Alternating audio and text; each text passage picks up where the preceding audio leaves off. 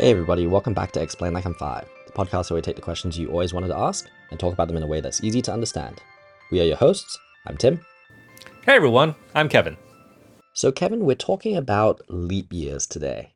How did ancient civilizations in, say, 45 BC or thereabouts, with their ancient technology, figure out that the Earth orbits the Sun in exactly 365 days and a little bit?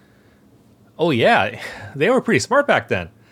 So the ancient Romans, they watched the sun, and they observed the stars and tracked the sun's movement over time. They knew about things like solstices, which we also talked about in a recent episode. Essentially, the days with high points and low points of sun and sky.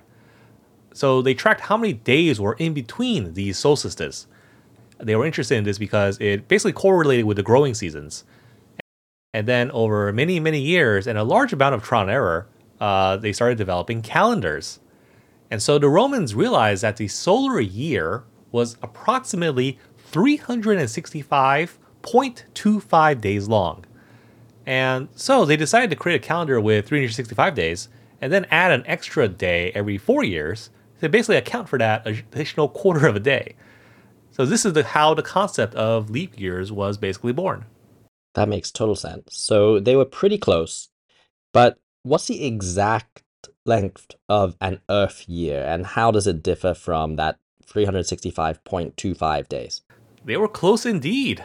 The exact length of an Earth year, as we know now, basically the time it takes for the Earth to orbit the Sun completely, is approximately 365.2422 days. So this slight discrepancy, which is like about 11 minutes less than the actual 365 and a quarter days, while it might seem insignificant, over centuries, it kind of adds up. So I believe it's the Gregorian calendar that does adjust for this discrepancy. There are some exceptions to leap years, is that right? Yep. So the Gregorian calendar was introduced by Pope Gregory the 13th in 1582, and it made a small but important adjustment here. It stipulates that most century years are actually not leap years, but actually those divisible by 400 are. So how this works is that the years 1600 and 2000, they were leap years, but 1700, 1800, and 1900 were not. Oh, I see. So our next century year, 2100, is not divisible by 400, and so it will not be a leap year? Exactly. It will be an exception to the typical 4-year leap year pattern. So 2100 will not have a February 29. I see. So, do you know anyone who was born on February 29th? And what is the likelihood of being born on February 29th? Oh, yes, I do actually. The chances of being born on a February 29 are approximately 1 in 1,461, since, well, that's the number of days in 4 years. So yeah, it is quite rare. And there are lots of interesting superstitions and traditions associated with leap years, aren't there? Yeah. So in some cultures, being born on February 29, like we talked about, can be considered unlucky. I think in Greece, it's considered unlucky to get married in a leap year as well. And in Ireland, there's a tradition that women propose to men on leap day. I think this one has spread to some other countries too, or maybe it just gets talked about because, it's kind of fun it's a fun one to discuss. Were there any other ways to account for the Earth's orbit and the 0.2422 in the calendar year without using leap years? Yeah, there have actually been proposals for alternative calendars, like the International Fixed Calendar, which has 13 months of 20 days each. However, with 1 or 2 extra days not assigned to any week or month.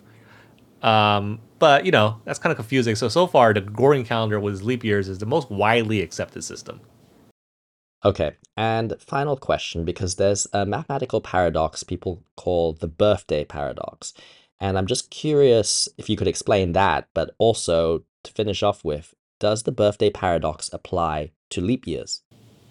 It actually still does work. The birthday paradox is fascinating. It states that in any group of 23 people, there's about a 50% chance that 2 people share the same birthday. But, the statistic, when it's calculated, actually excludes leap year birthdays. So when you include leap year birthdays, the probability does get slightly lower, around 47% rather than 50%. But still, that's a pretty good chance. Did you learn something new? If you did, send us an email. We are at ELI5, the podcast at gmail.com. We love hearing from you, especially when you've got comments and suggestions for us. If you are a regular listener of this podcast, please do take the time to leave us a review or a rating on Apple iTunes because it helps other people to discover this podcast, which me and Kevin really appreciate.